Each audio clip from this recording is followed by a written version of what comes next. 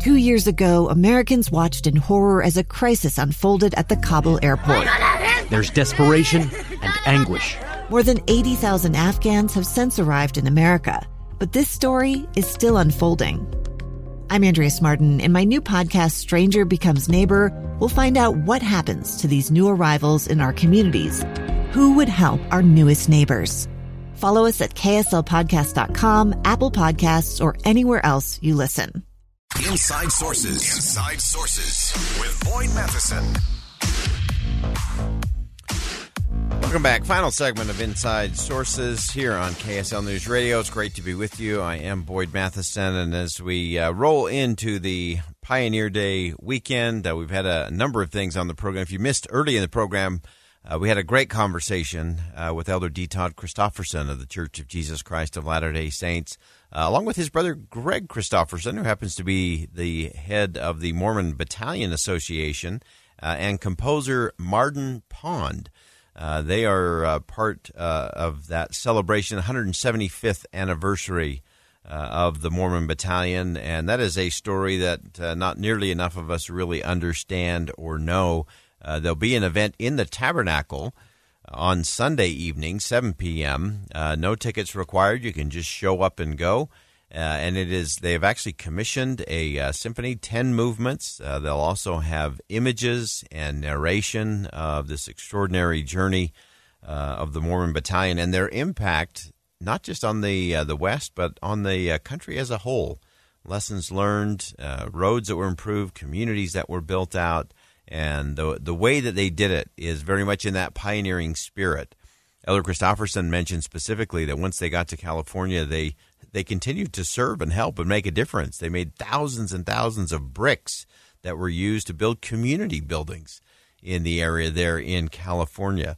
They were an example of the positives that can come out. We also had on the program today Molly Jr. Bonner and all of the events that we've been describing here on KSL News Radio throughout the day. New monument dedicated up at This Is the Place Heritage Park, honoring black pioneers, including one that Molly Bonner produced a film around. His name is Greenflake, and just an extraordinary story of these black pioneers and their unique contribution to the pioneering effort, both to get to the valley. Greenflake was part of that Vanguard company, first to come into the valley, and others who would follow later on. And we've talked about it throughout the week, this pioneering spirit. And often when we talk about that pioneering spirit, we often do that in a couple of contexts. I always like to do it from the context of a quote often attributed to Ralph Waldo Emerson, which is, "Do not go where the path may lead, but go instead where there is no path and leave a trail."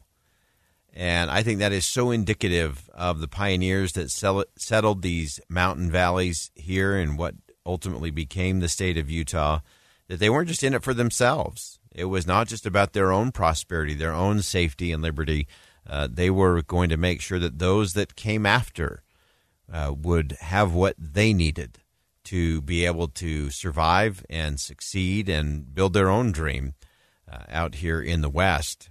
And so I want to round out our thoughts on pioneering with something that came after those first groups of pioneers came in 175 years ago.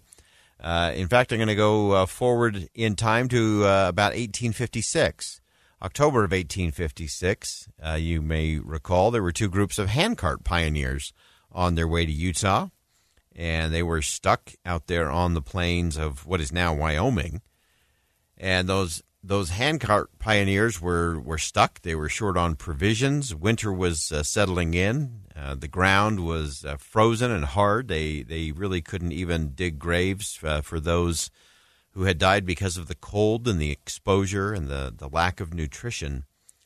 And in that same pioneering spirit, in October of 1856, Brigham Young stood up to open what we now refer to as a general conference of the church, and where the citizens of this valley anxiously awaited to hear those inspiring speeches and powerful sermons that are very common to those kind of gatherings.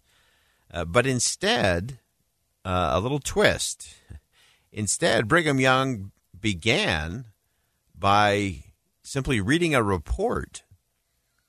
And it was a report that had been sent on to Salt Lake by the leaders of those handcart groups. And listen to this description.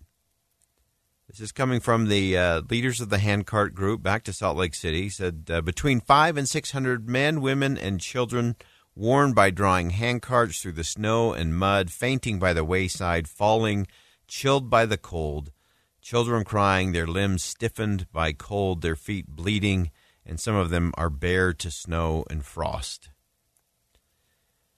And then again, in that classic pioneering spirit, Brigham Young called the people to action.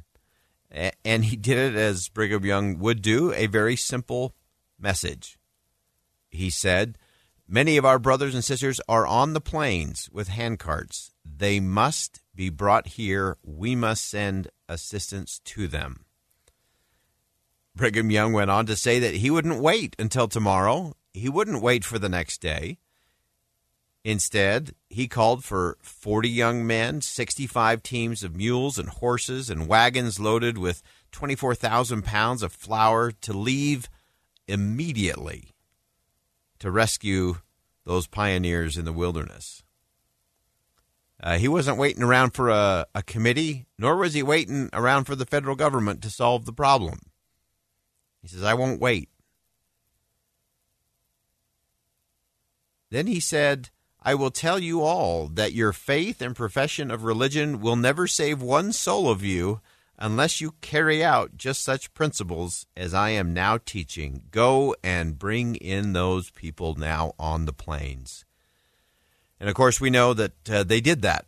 The rescue party was assembled rapidly, and they were on their way, headed east towards those plains of what is now Wyoming. And when they did reach them, to me, this is the significant part. It shows the pioneering spirit. They reached them with food and blankets and hope. And the survivors of that horrible ordeal were then carried, some of them literally on the backs of their rescuers, to what we now call Salt Lake City. And they were home at last, to a city they'd never seen, but into a community where they belonged.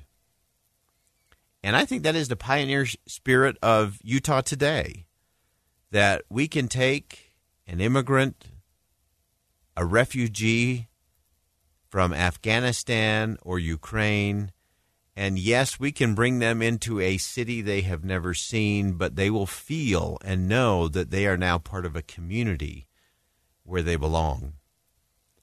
Because again, real pioneers are not just going where the path already leads.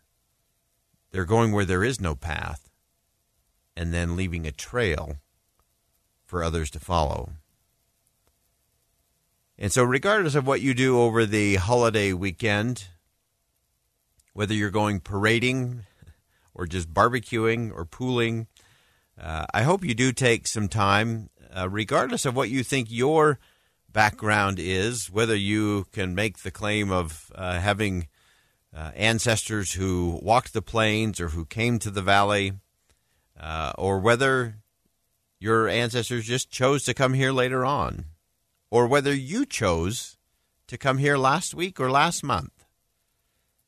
This is a community where we don't just go where the path is, we go where there is no path, and then we leave a trail for others to follow. Because to me, that's the extraordinary part of what we call the Beehive State. It is a pioneering spirit and legacy. It is what has caused this place to become a true crossroads of the West, and what I believe is that Utah is so well positioned for the future to be a crossroads to the world. And it's because of community and that pioneering spirit to not just look out for yourself, but to make sure you make a difference for others along the way. All right, that'll wrap it up for us here on Inside Sources today. And as always, as you go out into the world, make sure you see something that inspires, say something that uplifts, and do something that makes a difference.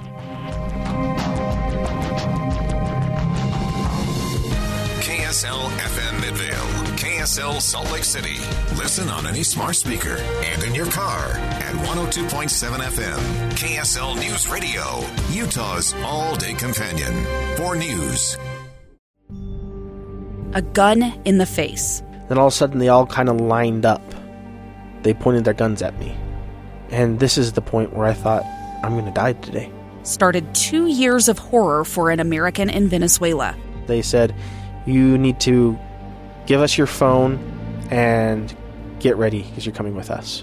I'm Becky Bruce, and I spent a year researching and piecing together Josh and Tammy Holt's story about their ordeal in a notorious prison.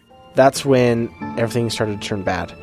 We had another pound on the door. Boom, boom, boom. And there was the police once again. You can binge all of the episodes of Hope in Darkness on KSLpodcasts.com or wherever you get your podcasts.